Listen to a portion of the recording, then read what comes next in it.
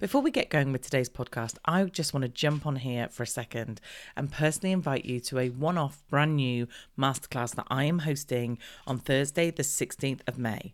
How to scale your online business to 6 figures and beyond. So if you are a course creator, a membership owner, or a coach, then this is for you. I'm sharing with you my most effective strategies to become the go-to person in your industry and grow your online business. I will cover how to build your audience, how to craft an irresistible offer, and how to master your launch strategy so that you will know the most effective way to grow your audience and build your email list fast, know how to craft an offer that your audience will love, and create a launch that fits with you and enables you to sell with ease.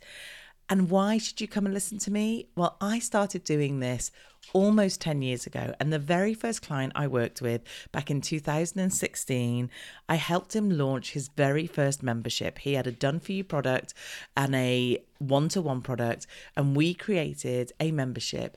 In his first launch, he got 130 members, bringing him in about 60,000 in income every year. Now, he has built a suite of online products that is bringing him in way over 6 figures every single year. This is going to be an awesome masterclass. You're going to get so much good stuff to take away with you to be able to use in your business. So to grab your free place, go to teresaheathwareing.com/masterclass, and I will see you there. You are listening to the Marketing That Converts podcast, episode 179. You are listening to the Marketing That Converts podcast, and I'm your host, Teresa Heathwareing. If you're a marketer, business owner, or entrepreneur that is frustrated and overwhelmed with all the constant changes in digital marketing and social media, then you, my friend, are in the right place. Each week, I share with you easy, insightful, and actionable steps that you can use to grow your business. So let's get started. Hello and a very warm welcome to this week's Small Business Superstar podcast episode. How the devil are you? I hope you're having a great week. I am, as always, very excited to bring you yet another Small Business Superstar. And this week, I am very excited to welcome the very lovely Joanne Roach. Joanne, how are you doing? I'm good, thank you. Yeah. Good. Super glad. So I've known Jo for a little while because she's in the academy, which is lovely, and I know a bit what she does. And she also happens to live fairly close to where I am. So I think we have physically met a couple of times, obviously back in the good old days when we could actually meet people, not so much now. Jo, let's start, as I always do, by you explaining to my audience what it is that you do and how you got to do that. Okay, thanks, Teresa. Well, I encourage children to grow, cook, and enjoy eating their fruits and vegetables by using stories and games and activities to kind of connect them to where their food comes from and how the seasons work.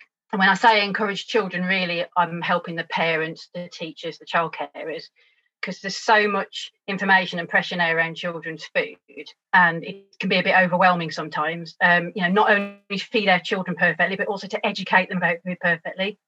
So I just focus on the one thing that I know everybody knows we could do more of, which is to eat more fruits and vegetables. So there's a lot of evidence that children who are more familiar with foods are more likely to eat them, that if they play with food, they're less likely to be picky. Even if you show pictures of vegetables to children, they're more likely to accept them. Mm-hmm. So all of the things I do are about getting children to see fruits and vegetables, name them, play with them, touch them, know where they come from, how they grow, how they smell, and how they taste. Okay. So that's what I do. That's awesome. How on earth did you get into that? Well, like a lot of people, I sort of saw a problem in my own life and tried to solve it. So I'm not a dietitian. I don't give nutritional advice. There's loads of brilliant people that can do that for parents with children. I don't try and do that. I've got a background in early years. So I used to help people set up day nurseries, become a childminder, build a family centre, that kind of thing. And that was where I really saw that if you get children to play, they will take on almost any skill or any fact just by playing and being familiar with something. And then when I had my own children, we had a little front garden. We were in Ludlow, in like a little side street. We had a little front garden, and we just grew a few fruits and vegetables. And my kids were like 3 and 5, and they liked playing in the dirt. And because we backed onto a school, we used to let the school children come and dig things up and guess what the things were, just a couple of times a year for an hour. And 2 years in a row in December, we had children ask where the strawberries were. One of the times it was snowing and they were saying, where's the strawberries? And so obviously I explained that strawberries don't go in the winter, but they were really confused because they had strawberries in their lunchbox. So that was where the idea came, that like this connection between food and how it grows in the seasons has really been lost. So I had this idea of getting books, a little bit like a Mr. Man book sort of format, that would connect children to their food. So I initially created 12 books. There's a different story for each month of the year. All the characters are in it are fruits and vegetables from that month of the year. So they're in season. You can buy them then, you can grow them then. It's set in a veggie patch and everything's in season. And at the back, there's a recipe that children can cook. And there's also some facts about the star fruit and vegetable. So that was how it started. And then obviously people asked, could you do videos? Could you do resources? Could you do activities? And it kind of got added on to us over time. Oh, that's so good. Obviously, as the listeners know, I have children that are grown up now, and even now it's difficult to get them to eat stuff. But I think you're right. The more they can interact with things, the more they can try things, the more you can explain and have conversations about stuff, the more likely they are to at least try those foods. My daughter actually has a very grown-up taste, always has done. Like as a child, liked olives, eats prawns, calamari. Like she is very unique, I think, compared to most children. But fruits and veggies are hard. You know, they're not easy things to get in them all the time, are they? So did you find an improvement in your own family life in terms of, are your children amazing at this? No, they're like normal kids. So they're teenagers now. They're 17 and 19 now. And no, they're not perfect eaters. And they went through phases of being picky themselves. And, you know, you just persevere with it and just keep presenting the things to them. And, you know, sometimes they refuse them, sometimes they don't. I mean, I do think having the vegetable garden helped because they knew things tasted nice at the right time of year. They soon stopped eating strawberries in the winter because they knew they were horrible. You know, my son loves tomatoes, but he knows the difference between a September tomato and a February tomato. But no, they, you know, one of them won't eat ham. Doesn't really like eggs. He'll eat them, but he doesn't really like eggs. One of them doesn't really like spicy food. But, you know, like if I'm not in, they can cook. Like they can cook themselves something. If I was injured and I asked them to go and do a job in the garden with a bit of instruction, they could do it. They can fend for themselves and they can go to people's houses and eat what they're given. But no, they're not perfect. And I think that's the point. Like I had one mum say to me that the problem is that everybody compares themselves to other parents and it's an imaginary version of other parents. And like her son was picky. Yeah. And she said that like she just felt like locked out from the other mums. She couldn't send him to play dates because what would they think of the way he ate? And that's an awful thing to think. But I think a lot of us feel like that our kids have got to be perfect before we can show them to somebody else. Yeah. And it's just overwhelming. Yeah. I love that. And then what about the I nearly said farming then. I just like upped your game completely. Yeah, that's me. What about the gardening level of this? Because I don't know if I've said before, actually, my dad has a garden that he grows fruits and veg. In fact, yesterday, and we're in literally the 2nd of February, we're recording this. I spoke to him yesterday because obviously we're still on lockdown and he was running through his veg that he's going to grow this year. And I was like, oh no, I'm not keen on them. Yeah, no, I will have them. Can you add these?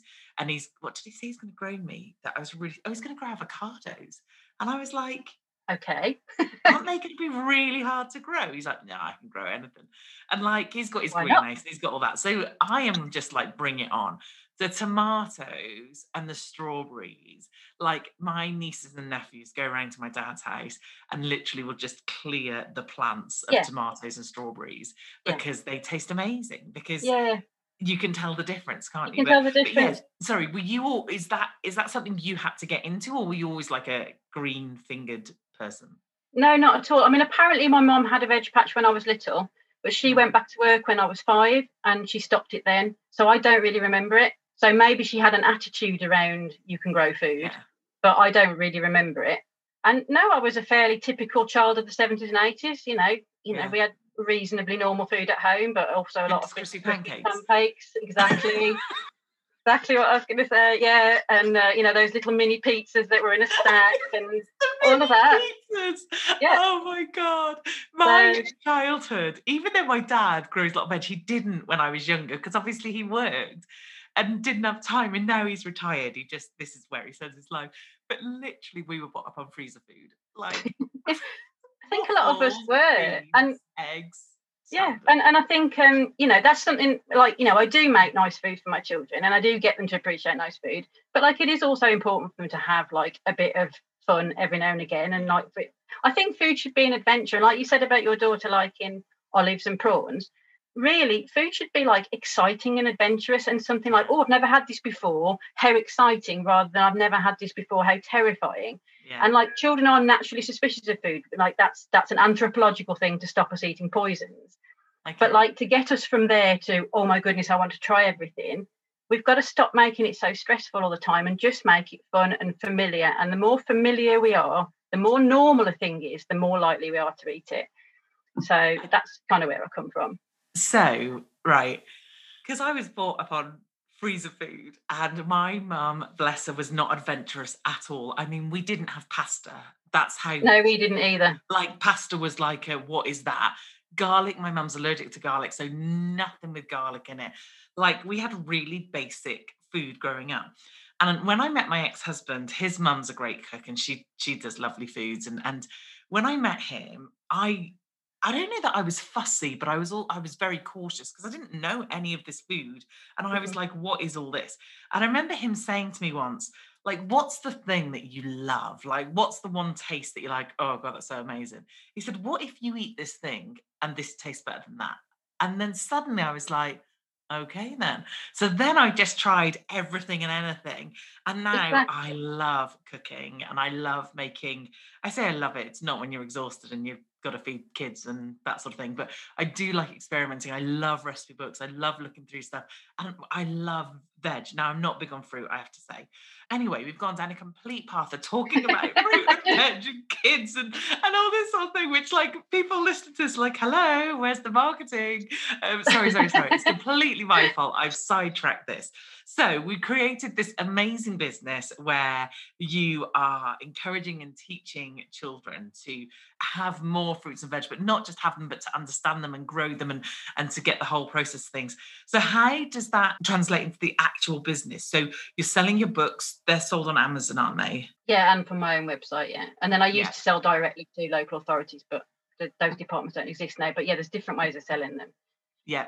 And then I also do like a subscription scheme, where it comes through the post every month to you with activities and so on as well. And I do all kinds of little bits like colouring books and, cups and things like that. Awesome. It's so cool. So let's move into the marketing side of it. Tell us the one thing that you've done in your business that really helped from a marketing point of view. Well, yeah, the thing that I thought I wanted to talk about was using free challenges to get over the fact that I'm a massive raving perfectionist. So I don't mind that. Yeah, exactly. I don't really want to stop being a bit perfectionist, because part of why I'm successful at what I do is because I think through everything and I try and make everything really easy to understand, and like, I'm systematic about things. So I don't want to stop being like that, but it can be really paralyzing because, like, to give you an example, and there'll be some people listening to this who'll just think you're mental, and there'll be other people who think that's me. But like, I couldn't post my first Instagram post on Instagram, like when I first set up my account, until I'd got a strategy for it. And so that strategy, I had to know what I was going to post on my feed, what it was going to look like, how the posts were going to set out over 9 or 12 blocks, how often I was going to post, how I was going to put all my themes in, all of that. And then I also had to think, well, how's that going to fit in with Facebook and LinkedIn and all of that? And so literally one post, which no one's going to see because I've got no followers, had all of that weight on it. And that's where you can kind of get to a point where you can't do anything at all until you've done everything, and no one can do everything. No.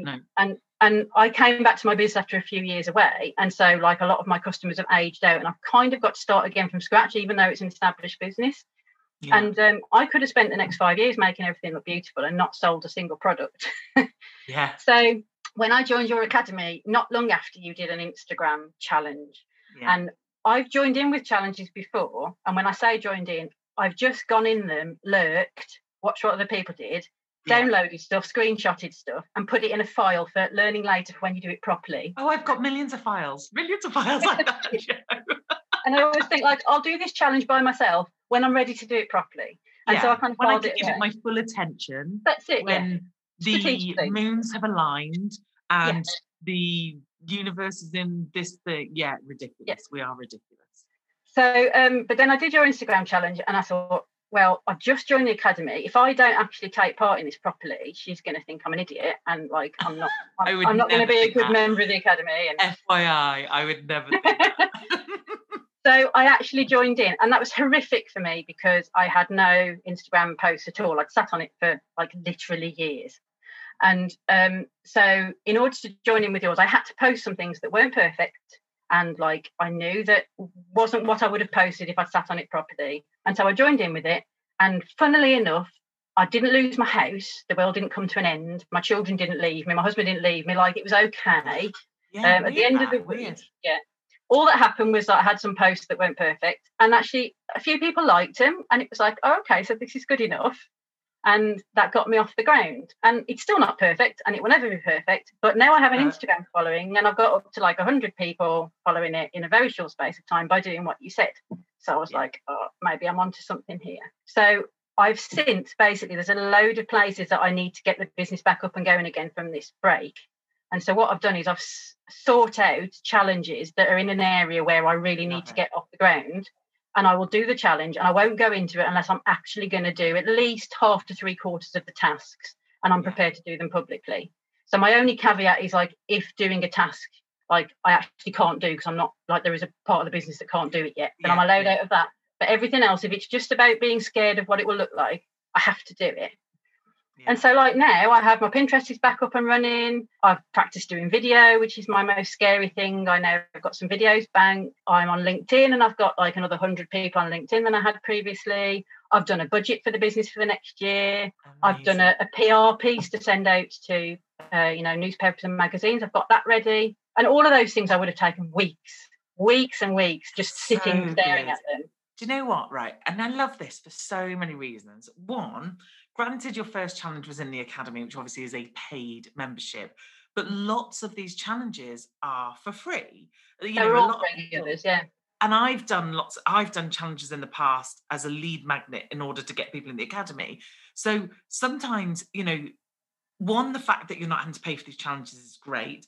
Two, the fact that you went and sought out the ones you needed rather than, because I think these things become a waste of our time and effort when we're just following along for the sake of following along. Mm-hmm. Whereas you were really strategic about the fact of, no, I really want to get moving on this area of my business. Is anybody doing a challenge in this area? Yeah. And almost using the challenge and using us going, you need to do this is the thing for you. It's not even necessarily about what the thing is. It's not even like, well, what type of post it is, or what font have I got to use, or what caption have I got to write. It's just about the fact of getting over that line and moving forward. And for you, what was interesting is you did start with zero. And funnily enough, I was just saying to Joe that we've got a LinkedIn challenge coming up next week. And I was just working on it last night. So I was re-looking at all the stuff we did on the Instagram challenge. And I was reading the kind of intro, and it said, some of you are starting from zero. So the challenges are never about a competition to each other. They're never about who can get the most followers in a short amount of time. They're always about of where am I on day 1 and where am I on day 5? And you made a huge step on. And like you said, that I think the longer you take to do something, the fact that you'd sat on that Instagram for so long and hadn't posted, you had turned posting into this huge, terrifying, massive thing. And then I came along and went, can you post that today, please? And it was like, okay. And then, like you said, it might not have been the first post you wanted to do. It might not have been perfect. It might not have been, the kind of thought out process that you were looking for, but it was done. And then you're kind of off to the races, or whatever the phrase is, and you're starting to do it. Yeah. And I think one of the things that you said when I was umming and ahhing about it was, you sort of said, like, if it's no good, you can always delete it. Yeah. So I thought, well, what I can do is I can get to the end of this week, I can post every day like she wants me to, and at the end of the week, if I really hate it, I can just delete all 5 and I'm back to where I started, and I've lost nothing, but I'll have learned stuff. Yeah. And actually, I left all of those posts up because they were fine. They weren't amazing, but they were fine. Yeah. And there's sort of nothing to lose. And to come back on what you said about people not competing in the groups, the exact opposite is true. People are so supportive. There's people in there that already know what they're doing, and most people don't know what they're doing. And like the comments on other people's posts, people are so bigging each other up and bringing each other on, and it's like a really encouraging way to get started. Yeah, because you're with a bunch of other people who don't know what they're doing either on that particular thing, so you don't feel like a fool. Who are trying to do it. And also the other thing that was interesting and that I think is quite good with the challenges is not a case to overwhelm you, not a case to think, oh, this is something else I've got to do, but okay, if I focus, this is what happens with this one thing.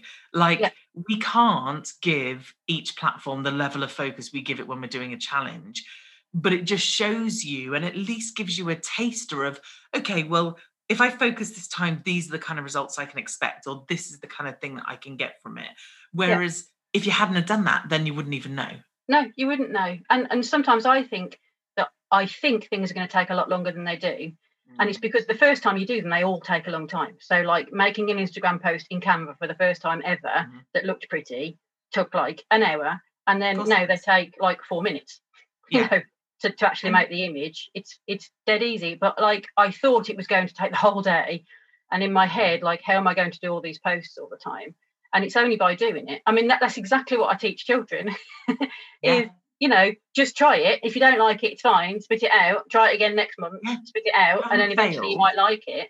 Yeah, you haven't failed. You've done something. You've taken some action and you've learned something from it. You've either learned that was a waste of time, won't do that again. Or, you know, I didn't like that style of challenge from that type of person. Or actually, I thought I needed to focus on this platform. And when I started it, it actually didn't give me any results that I was keen about. Or it's like, brilliant. Actually, now I know what to do there. That's really worked and really helped. It's funny, every year I have a word of the year. And this year I still haven't decided. And bearing in mind it's February and recording this, but definitely part of my word is action.